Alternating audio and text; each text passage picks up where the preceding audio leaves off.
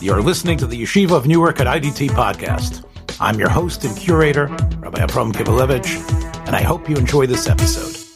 Shalom, this is Standing in Two Worlds with Dr. Sam Juni in Yerushalayim Eretz Kodesh. Sam, you surprised me yesterday off pod when you told me about an event that you attended in Yerushalayim Eretz Kodesh, I guess it was. Actually, a play that was being produced, Edward Albee's Who's Afraid of Virginia Woolf? And I sort of yes. Yeah, it doesn't surprise me that Yerushalayim Theater should be presenting something like this. Of course, it is an award-winning play, and I think it still packs a wallop 60 years later. But what surprised me was you're interested in it is not because you're such an avid theater goer and that you're so interested, but that this play was really important because the people involved and the people watching it were getting a therapeutic value from seeing this play and then discussing it afterwards. So let's start there, just because, I never saw you as even though you enjoy entertainment, I never saw you as being a theater buff or caring about these things.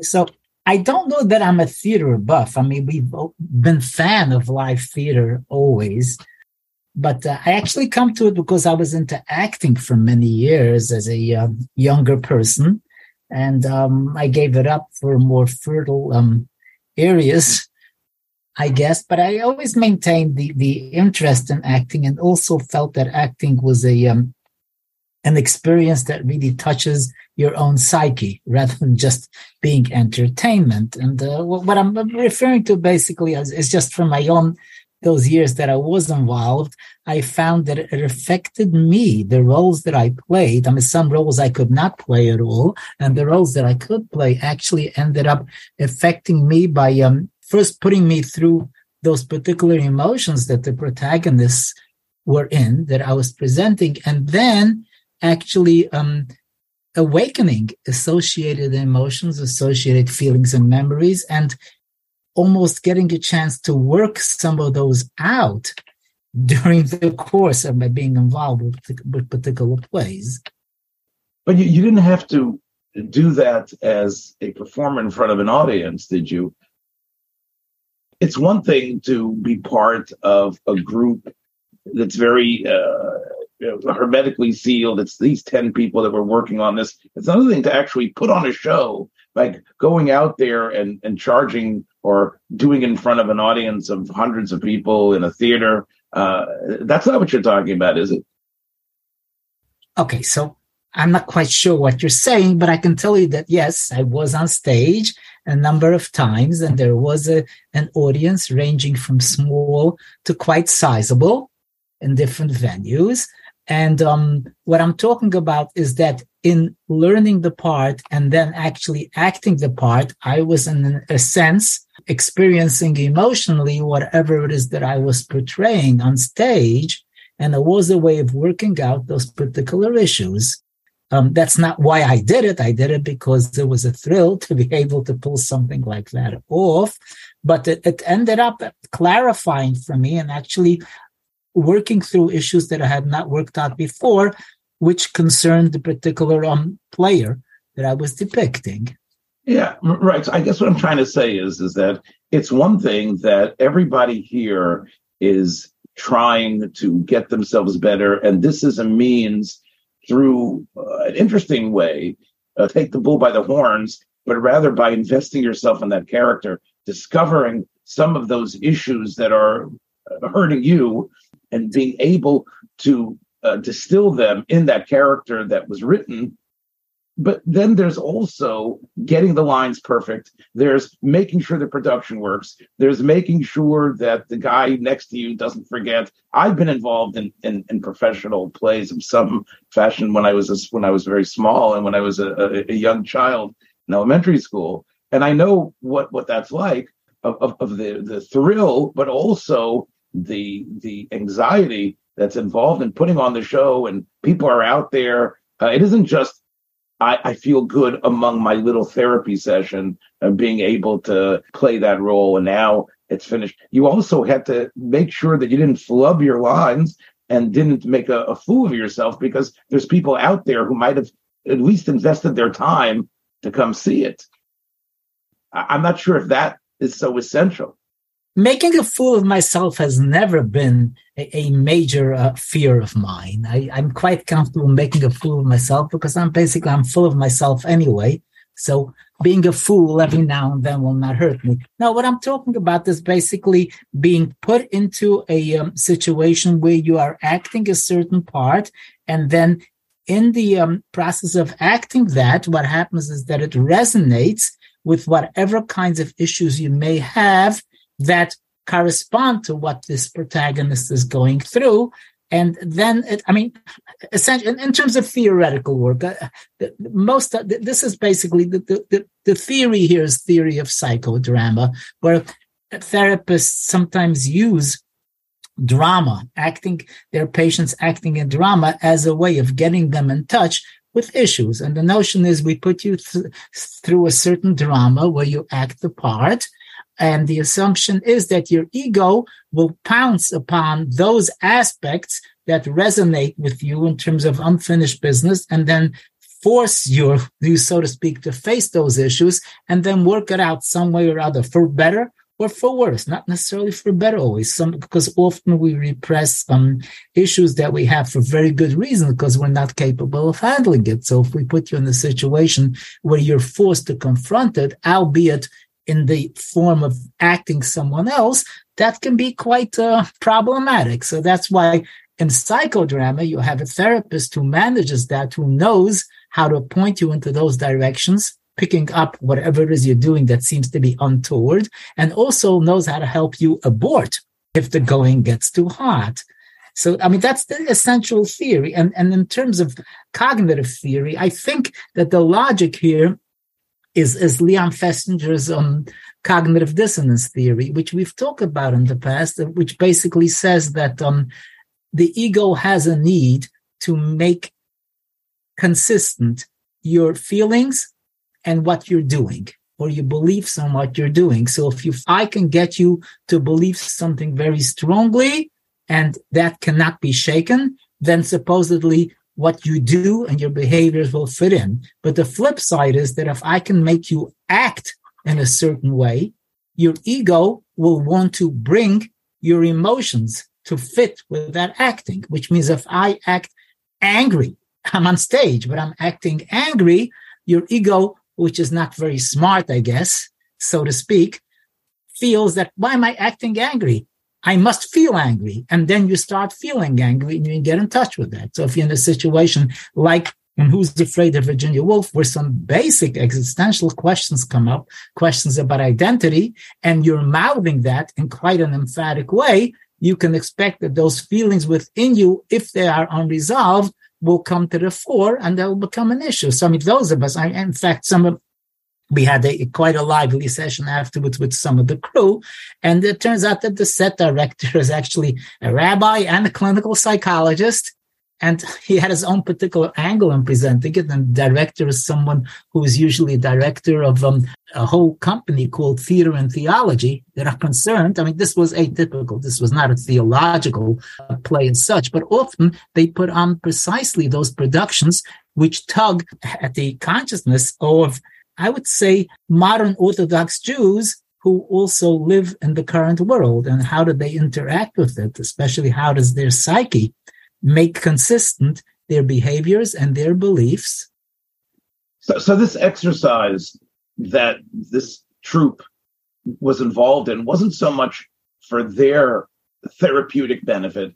Do you think it was more for the audience who might come and view it? Of course. They're professionals. They act. That's what they do. But sure, the idea is the reason why some of the audience comes, other than just entertainment, is to get to explore, maybe vicariously, maybe more than that, the issues they may have which correspond to what's being portrayed in a particular play. Okay, well, let me split this for a minute. The first thing, my reaction is, of course, is that being someone who knows, I think, perhaps too much about what I guess is called, this popular culture. I do know about Stanislavski, Luther, and Stella Adler, the ones who really created at the end of the 1940s and the beginning of the 1950s what's known as the method acting.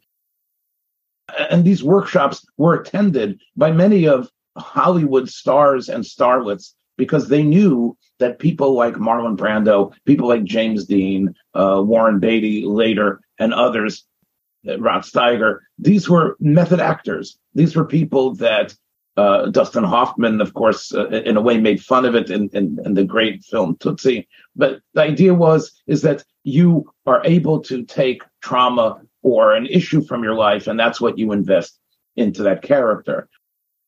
That these actors, unlike, let's say, what was considered, let's say the very stilted type of acting that, let's say you see in Gone with the Wind, which is a film that for years was considered the apex of a great film, has in years since then been sort of like looked at and ridiculed for, well, look at the way those people are talking. Right. I basically, in Gone with the Wind, for example, it's the story that's the main vehicle for what's going on, whereas in any kind of method acting, it's the actor's guts that drive the train. And that's why, for instance, I've seen Who's Afraid of Virginia Woolf before. I would go to other versions of it to see how does this particular producer put their perspective. And that's why we went to this more for the producer, because we know her from theater and theology, rather than I've never seen anything she put on that was not related to theological issues. And I was saying, let's see how they deal with this. And I was not surprised to find that the set producer was an Orthodox rabbi. It didn't throw me. Well, I guess what I'm trying to say is it's not, there's one thing is it's already become like passé that good acting is only acting where you use your own trauma or you draw on experiences from your life to bring your character to verite. That when someone sees that, yes, that character is angry, but what you do is you draw on something in your own life when you were angry. I remember my coaching at some place. They would say, Sam, who are you really jealous of? Okay, now talk about that again. And now let's try to project that onto this particular person. So that's where you get what's probably considered for the last, 70 years, a real performance. I get that. But there's also the other angle, which is what I was intimating and we were talking about before, which was the people who are coming to the theater who aren't getting up there on stage and yet are, in a way, by viewing the theater production or the film, a cathartic experience rises within them. And that is that, that actor was able to put in a way in words, or the director or cinematographer with the music and the imagery is somehow now therapy for me. I've now been able to have this cry that I wasn't able to have. I mean, you're watching some sort of space drama that has nothing to do with your mundane little life, and yet what's being said up there, it somehow brings you to tears. It brings you to somehow relate it. And maybe it isn't just somehow, it's obvious how it relates. Well, look, this is the theory of any kind of vicarious appreciation of literature. The theory behind it is that you can identify and translate it into your own particular context. And that's why, being a voyeur without any personal relationships does not bring any titillating results. It only works if you can relate to it as a person. And many people have pointed to why Flaubert's Madame Bovary is considered such a classic of modern literature. It pushes the right buttons, it pushes the buttons that we all have. Right, but what was incredible was that it was gobbled up not only by women who suddenly had a lot of free time and could relate to her dalliances, but men as well, because the character was drawn so well, and her issues and what was going on with her, this can now be what others who are struggling with different circumstances, but yet whether it's boredom, whether it's a depressed sense of self, whether it's a frustration with communications that they're having with the people around them, that character could stand for them. And yes, you're correct. Any person reading a book or a graphic novel or anything could somehow relate. But I think it's when you actually put another human being in front of you, it really shatters a lot of, I guess, your defenses. And especially if that person is able to do it convincingly with a real emotion and feeling, it can really touch you to the point that it's your life there without you realizing. I once took a friend of mine who was raised in quite a Hasidic upbringing. He moved away from that, and I sort of was, the demon who introduced him to what I considered some of the great films of the 1950s and beyond. And one film I took him to was Rebel Without a Cause, Nicholas Ray's very impressive film about young people in the 1950s.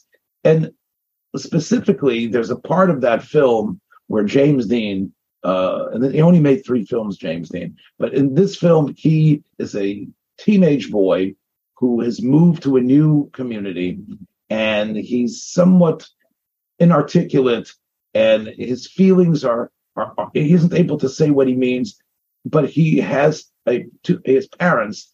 One of them is a very henpecked person, his father. It was played by Jim Backus, who was well known for his comedy and as Mr. Magoo and as Thurston Howell and in Gilligan's Island. But in this production, Backus does a piece of drama where he is a very well-meaning father whose wife is controlling everything that's happening in the situation. I forgot who plays the wife, but I turned to my friend, and there were tears streaming down his eyes because he had constantly, and not realizing how intense the hurt had been inside of him about how his mother had been controlling his father, how he had seen his father, a good person, being stymied and stifled, how much he loved his father, and yet was so frustrated. He was shaking, literally shaking over the fact of what he had seen. He's expecting just a fun time somewhere. And then when he sat in that dark theater and when he saw portrayed there his internal pain and a tableau of the family that he had been frustrated with, it caused him to break down. And I'm just really giving you just an example that probably occurs consistently. So, but of people who get that experience, yes. I just want to give you like a little of a different facet. What happens often to people when they are captivated, emotionally captivated by a particular play, is that the particular actor becomes an icon in their own emotional portfolio, representing that kind of facet or that kind of attitude or that kind of relationship. And they walk around with them instead of saying, I am now feeling this and this and that. I am now Richard Burton. That's who it is for you. I told you we had a post hoc session with the crew and some of the actors. And I remember personally being very disappointed. One of the actors brought along his father and wife to see the post hoc analysis, and I said, that's not fair. This guy can no longer serve as a stand-in. When I see his father there, with the yarmulke sitting there and his wife shepping nachas, I said, no. You have to be this particular. I mean, this guy was George. Okay, he was the main male protagonist in Virginia Woolf, and I say, you've just ruined it. You can no longer be that semel for me, that icon for me. That just basically says that you walk away with that with almost another Benny in your arsenal of who you can do. So it almost allows you, when you want to get into a certain matzav, to say, okay, I'm not stepping into this guy's shoes, who is now part of my, shall we say, alter ego personality. Mm-hmm. So I just found that anecdotally interesting for myself, saying, oh, geez, I wish you wouldn't have taken them along. That destroys his artifice or the quality of his artifice of playing that role. Let's just sure. It's like finding out that your main Rosh Hashiva, he went to the bathroom. Come on, that's not supposed to be part of his thing. I want to look forward towards him in terms of a different light. Yeah, I started today mentioning Who's Afraid of Virginia Woolf, which I think I saw when I was probably much too young to appreciate it. One of the major networks was able to incredibly, I think, with a warning beforehand about the adult, intense themes, show this film, which I think Elizabeth Taylor, playing Martha, won probably deservedly an Academy Award. Together with her husband at the time, Richard Burton, and I think because of that, Mike Nichols, the Jewish really Eli of comedy and directing and thinking about these issues, he had directed this film. I would just add the fact that they were married played a lot in terms of people being able to project their own issues on them, because here's Taka, a real couple, and it's real life, and I'm watching it. Not only a real couple, but if you remember the late 1960s, they were the couple that everybody knew about. They were, much more than, let's say, Prince Charles and Princess Diana or anybody else today. Or Jacqueline Kennedy and her Chashiva husband, sure. Yes. Well, again, which one didn't last that long. Here you had, these larger than life figures, especially Elizabeth Taylor, who was getting larger than too much of her life should have realized. But everybody knew about Liz and Dick, and everybody realized that they were a couple. And here they were playing this couple, and playing a couple who are entrenched in a world very well, a small college where her husband, George, teaches. Martha is somehow the daughter, one of the founders or one of the bigwigs there. And they've invited a new couple that I guess the husband is now is becoming a teacher in this place. And they're inviting seemingly over for a social evening. But really, George and Martha are planning what we would call something quite harrowing, devious. They're going to really bring this couple in, not just serve them petit fours and a little bit of a entree and send them away after supper. They are going to bring them into hell. They're going to create them in their own image. Yes. So, and I remember, the characters, the actors who played in the film, in Mike Nichols' film, George Siegel, a young Jewish actor at that time. I think he's still doing films. And Sandy Dennis, who I had seen in so many films, in A Patch of Blue, where she plays a young blind girl, or Up the Down Staircase, where she plays an innocent teacher who has to learn what it's like to manage a big city school. The point of Sandy Dennis was, in this film, she's an innocent who, by the end of the 3 hours of this movie or of this film, they have been changed through this relationship in such a harrowing way. And it was an incredible hit. It won a number of awards. As I said, it still rings a lot of bells. And you saw this film and you've seen this production. Here it was happening in Yerushalayim, the way I began. The conversation that happened afterwards, did you see that the actors who had been involved in it were talking about how much they had gone through and how much it meant for them? Yes, some. And I have to say, I was extremely disappointed in George, who basically is obviously not a method actor, and it had nothing to do with him. And I said, oy vey, just as I know some of my friends, I didn't notice, some of my friends were disappointed when just after the play, they saw the crew walking out, putting on their yarmulkes. And they say, oy vey, no, we can't do this. These guys can't do that. But sure, no, some of the people, not so much that they were affected, but that they had to put themselves into those shoes. And it was a trying experience for some of them, because you have to act in a way that definitely is not consistent with their, shall we say, daily attitudes towards anything, but to be able to put yourself, and in a sense, and I don't know if you want to get evil, scheming, having false relationships, having, real dissonance with who you really are. Sure, some did. And again, for some, those that didn't, I just, in my mind, I could not keep them anymore as stand-ins in my own psyche for these kinds of issues. I have to find some other image there.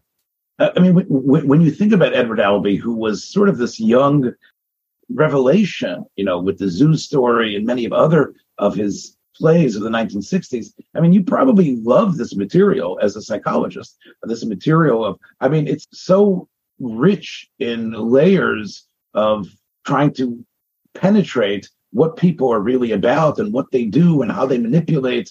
So you must have loved the material. Do you think that the cast and the director and everybody really hopped the tiefkeit, as we would say in yeshiva language, of what this play is about? Yes, I would say the director definitely knew this inside out. She's phenomenal. There's no question she knew it. The actors, I think they knew it, but again, as I said, some managed to go through this unscathed and untouched on a personal level. They were just doing their job, driving the bus, 5 o'clock, they're out. And of course, the rehearsals, obviously, they had to do that, but okay. It was. Which I think really, this is really the opposite, or maybe the balancing beam of the method acting, because even though Luther Adler and Stella and Stanislavski and all those professors of method acting would encourage their students to bring that issues to the fore, they didn't want them to be so overwhelmed that they couldn't walk out of the stage door. They wanted them to be able to do another play afterwards. They didn't want them stuck in a certain role. That's right. And they didn't want it to destroy them. They wanted it's almost like tending the flames of even of a nuclear reactor and teasing it out just strong enough to be able to do that production and then put the genie back in the bottle. That's right. Sure.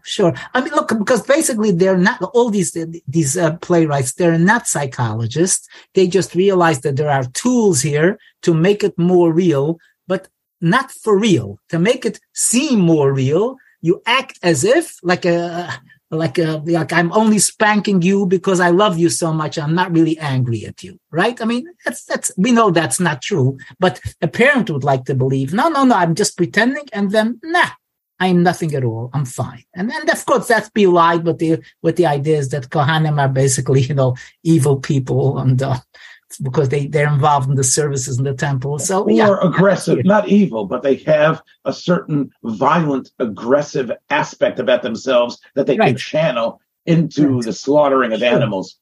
Sure. And yes, I see the parallel.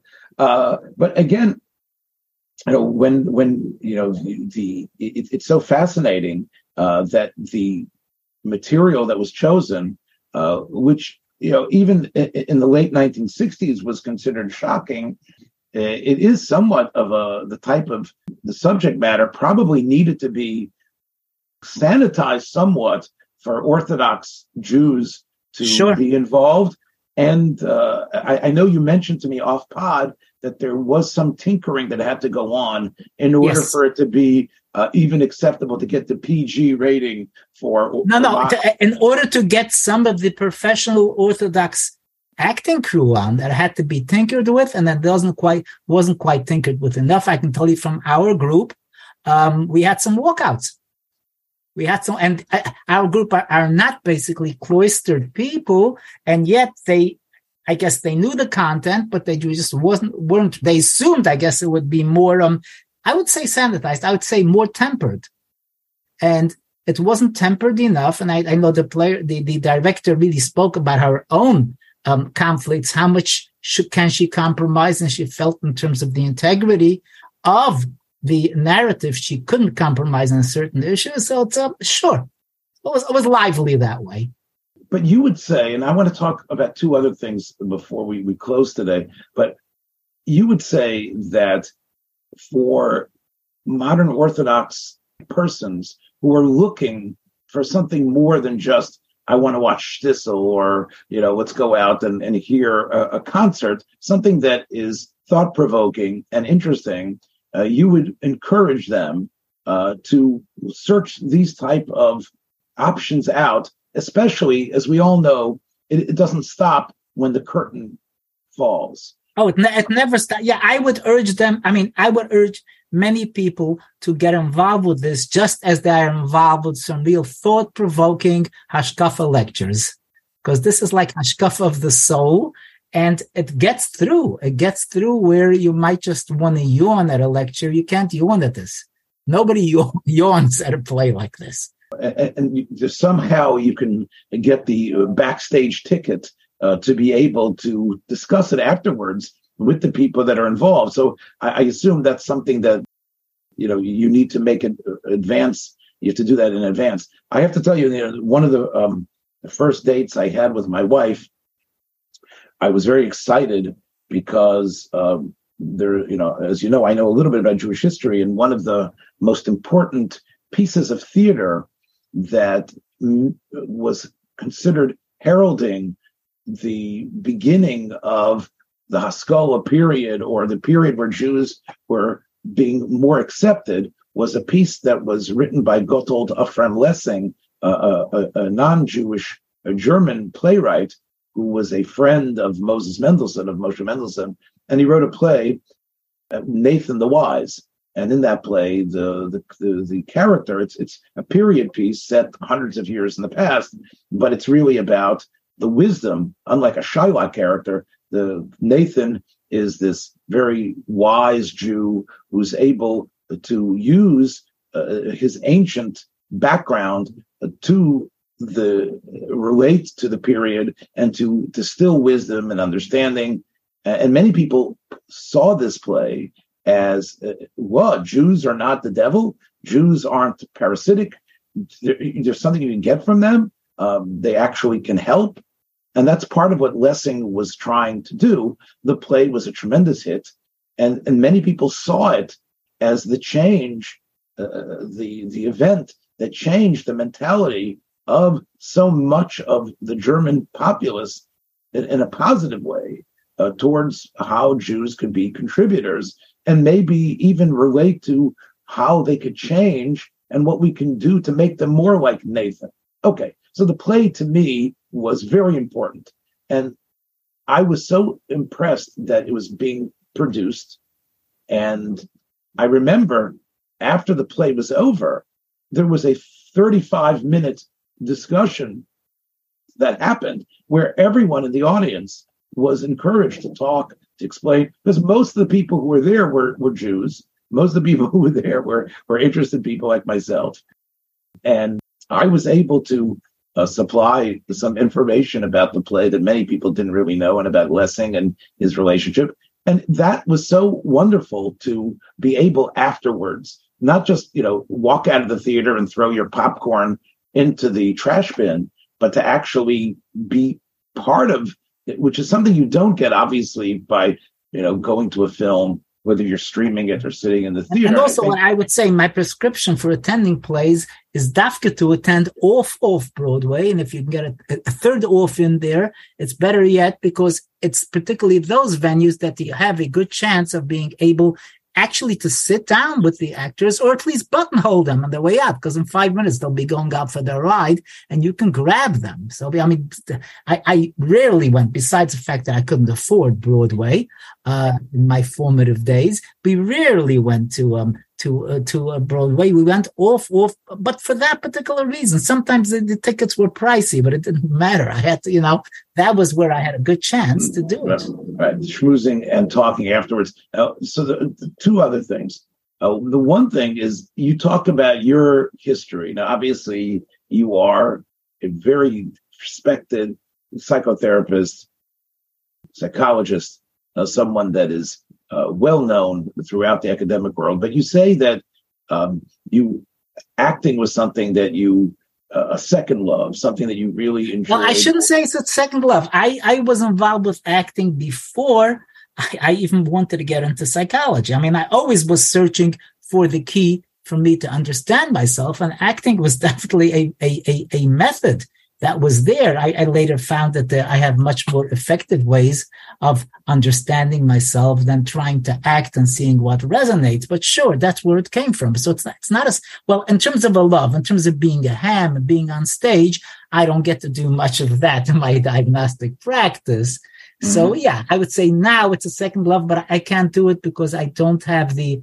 time to invest in rehearsals. And by now, I think the brain cells are going to start petering out. So I can't vouch for the authenticity of the memorized dialogues. I haven't been doing, I haven't done something serious for close to 10 years now. And I'm not eager. I mean, there are all kinds of opportunities here in Yerushalayim to be involved. I'm not doing it because I don't have the time. But when I imagine you, and of course I met you when we were both quite younger, but when I imagine you actually putting the time and effort to be part of a production, and I know that as podcasters together, I think maybe we are channeling some of your desire to be out there and acting. I think maybe that's the reason why you continue to do this despite your busy schedule. But can you talk a little bit about some of the, you mentioned something to me about how there was a particular, I guess, eureka moment that occurred for you once when you were late. Do you remember what I'm talking about? Oh, yeah. Okay, sure. I can mention that. I was in Buffalo at the time, and I used to go pretty often to Toronto because Buffalo is a fairly godforsaken city. And I remember once having a group therapy session that I was a patient in, not the leader. And I was coming in from the border, and I got hassled by the border guards on the way back from Toronto. And they took apart my shoes and took apart my car. And it took a while, and I came late. And eventually they started hassling me about documents. Luckily, I had a passport, and I was able to show it to them. They finally let me in back to the United States. And I came late to the session. And I, said, "Hey, Sam, what's with you?" And I said, "I'm sorry. I was stopped at the border." He said, "Okay, great." And the mode of this group was psychodrama. So put me into the hot seat and said, "Okay, tell your story." And I start telling the story. And I said, "Oh, this, was a stupid passport you wanted to see." And he was hassling. And the leader, the therapist, picked up that there was something about the passport. And he said, "Okay, so put the passport in the chair and start speaking to the passport." And then become the passport and talk back to Sam. And it went back and forth. And at some point, it got ratcheted up. And I was yelling at this passport, really like making like garbage, saying, "Who are you? Look at you, some stinky piece of paper in my whole life. And you have these guys and they want to arrest me. And they're trying to frame me for drugs in the car. And you stupid little paper." And he stopped and he said, "Who do you talk to like that?" And my response was, "My brother."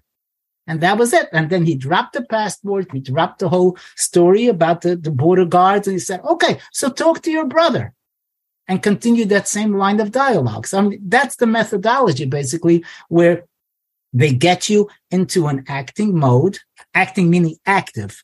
You are doing it rather than thinking about it. And then by doing it, you resonate off within your unconscious or repressed conscious. It's not really unconscious, repressed conscious, what it is that you wanted to get out of your system over here. And that basically means that your frustration or whatever is just a holdover from other frustrations, meaning supposedly that if I had been able to resolve those issues I have from childhood, that border incident would not have been so upsetting to me.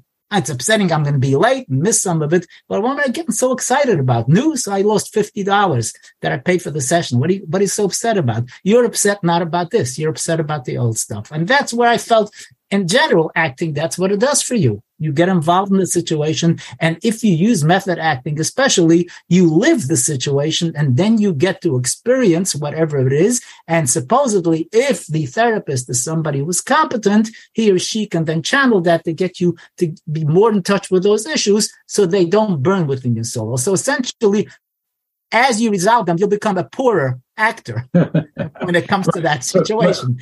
You have to go out to other fields. So had you been able to somehow put to bed your issues with your brother, you probably would not have discovered that you were an effective actor, because you would have been just a... I have many other issues that I was able to pick up. Sure. But look, no, I think the truth is, like, if you think of Freud's concept of polymorphous perversity, we have issues all over the place. And just by shooting some of those ducks down, you don't really make a dent. So you have plenty of other issues to come to the fore. But essentially, the best actor is somebody who is highly neurotic, who has conflicts up the wazoo. So any part that comes up, they can plug themselves right in. Yes, I have problems with feeling low about myself. I have problems of being haughty. I have problems of being jealous. I have problems of feeling aggrieved. You just go with it. And, you're like a potpourri of problems that are ready to be vicariously injected into various roles. That's what makes a great actor from the method perspective.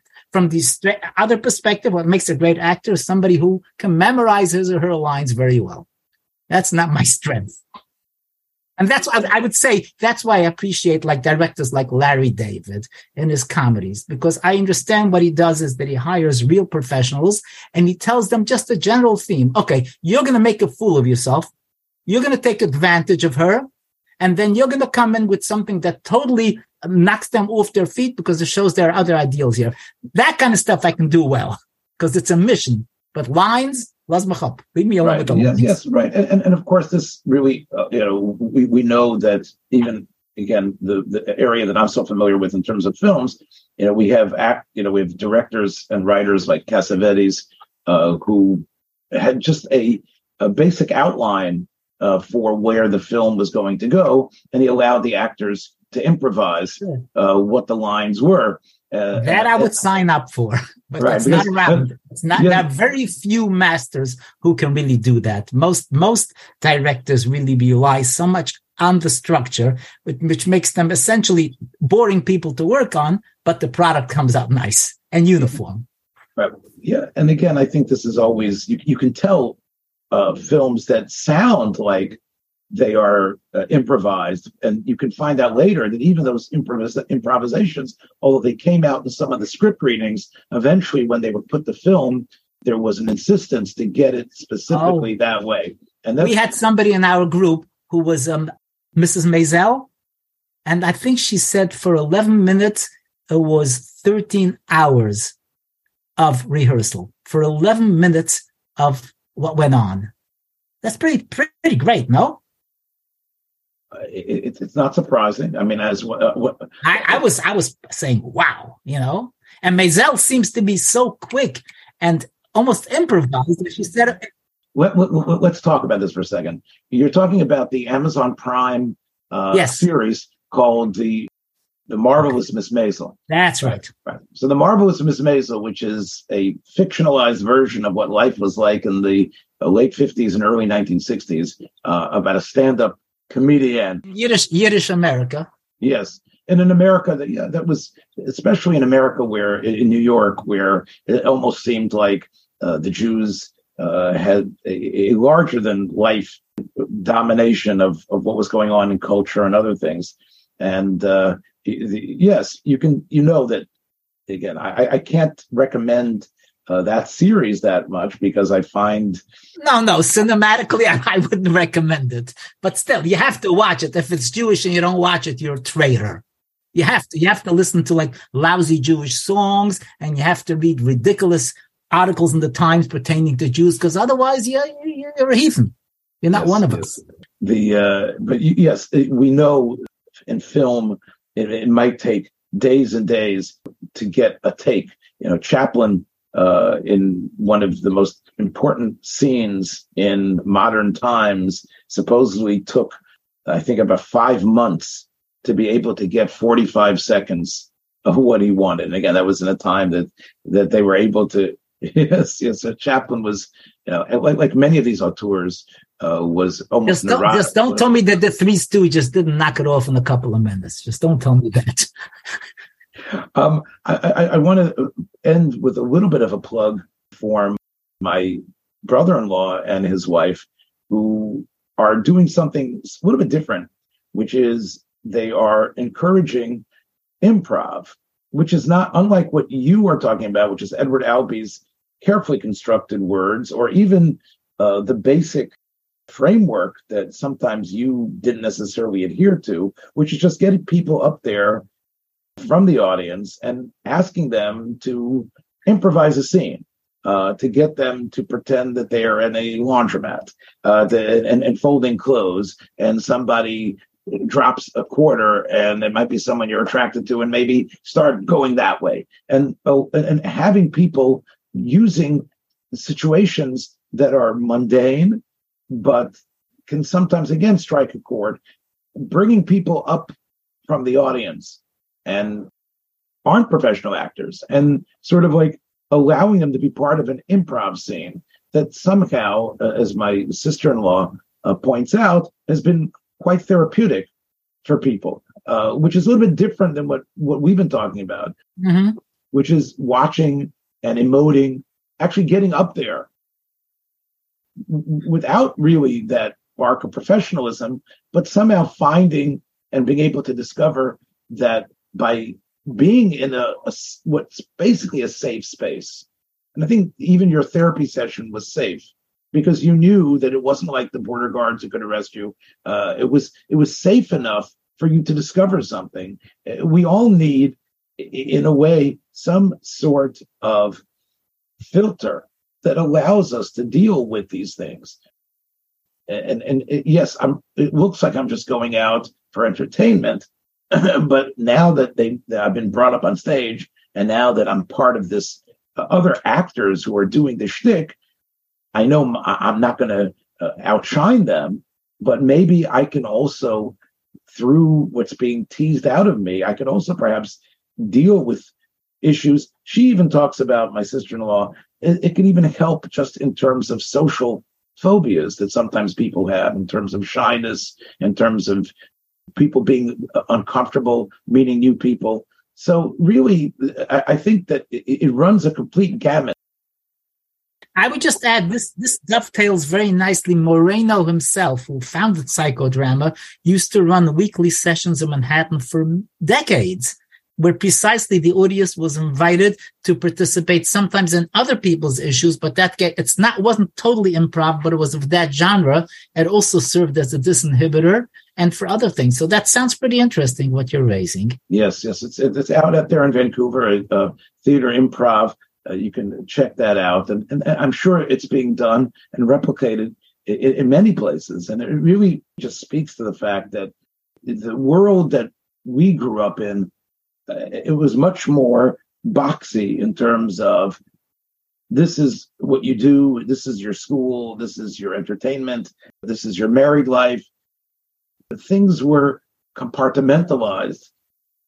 I think part of what we're all talking about this discussion is how entertainment, enjoyment, a night out, everything is bleeding together towards, as you say, a more healthy persona, a person better armed to deal with the vicissitudes and difficulties of life, and getting, as you said, more in touch with themselves, and maybe enjoying the process.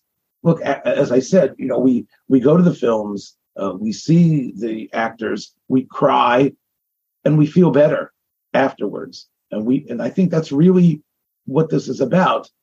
Because, Sam, you'll be the first one to say that if you have this trauma that you have not dealt with, that is sort of like has invested as is creeping inside of you, if you don't deal with it, it's going to show itself and bring you down and really cause wreckage in your life as you move on in some way or fashion.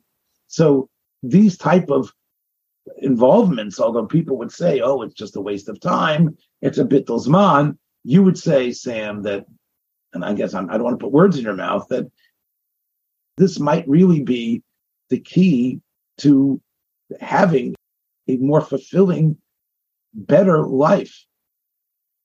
Yeah, it sounds great. Sounds great. All right. Well, you'll have to let us know about the next production for our listeners out there in Eretz Yisrael. What are they planning next? It's being held a secret. Oh, I mean, there's the standard stuff. Hello, Dolly is on this week. They have Hard Love coming up. There's stuff coming up. It's there, but some of the real prizes are being kept in secret. They like to have it come out with a splat. It's hard for me to really jive Hello, Dolly and Who's Afraid of Virginia Woolf. but I'd be fascinated to discover the inner psyche of Dali Levi. Yeah, I'm not sure that the producers will actually end up with that kind of angle, but okay, be some good songs. All right, take care, Shab. We'll catch you next time. Be well. Take care.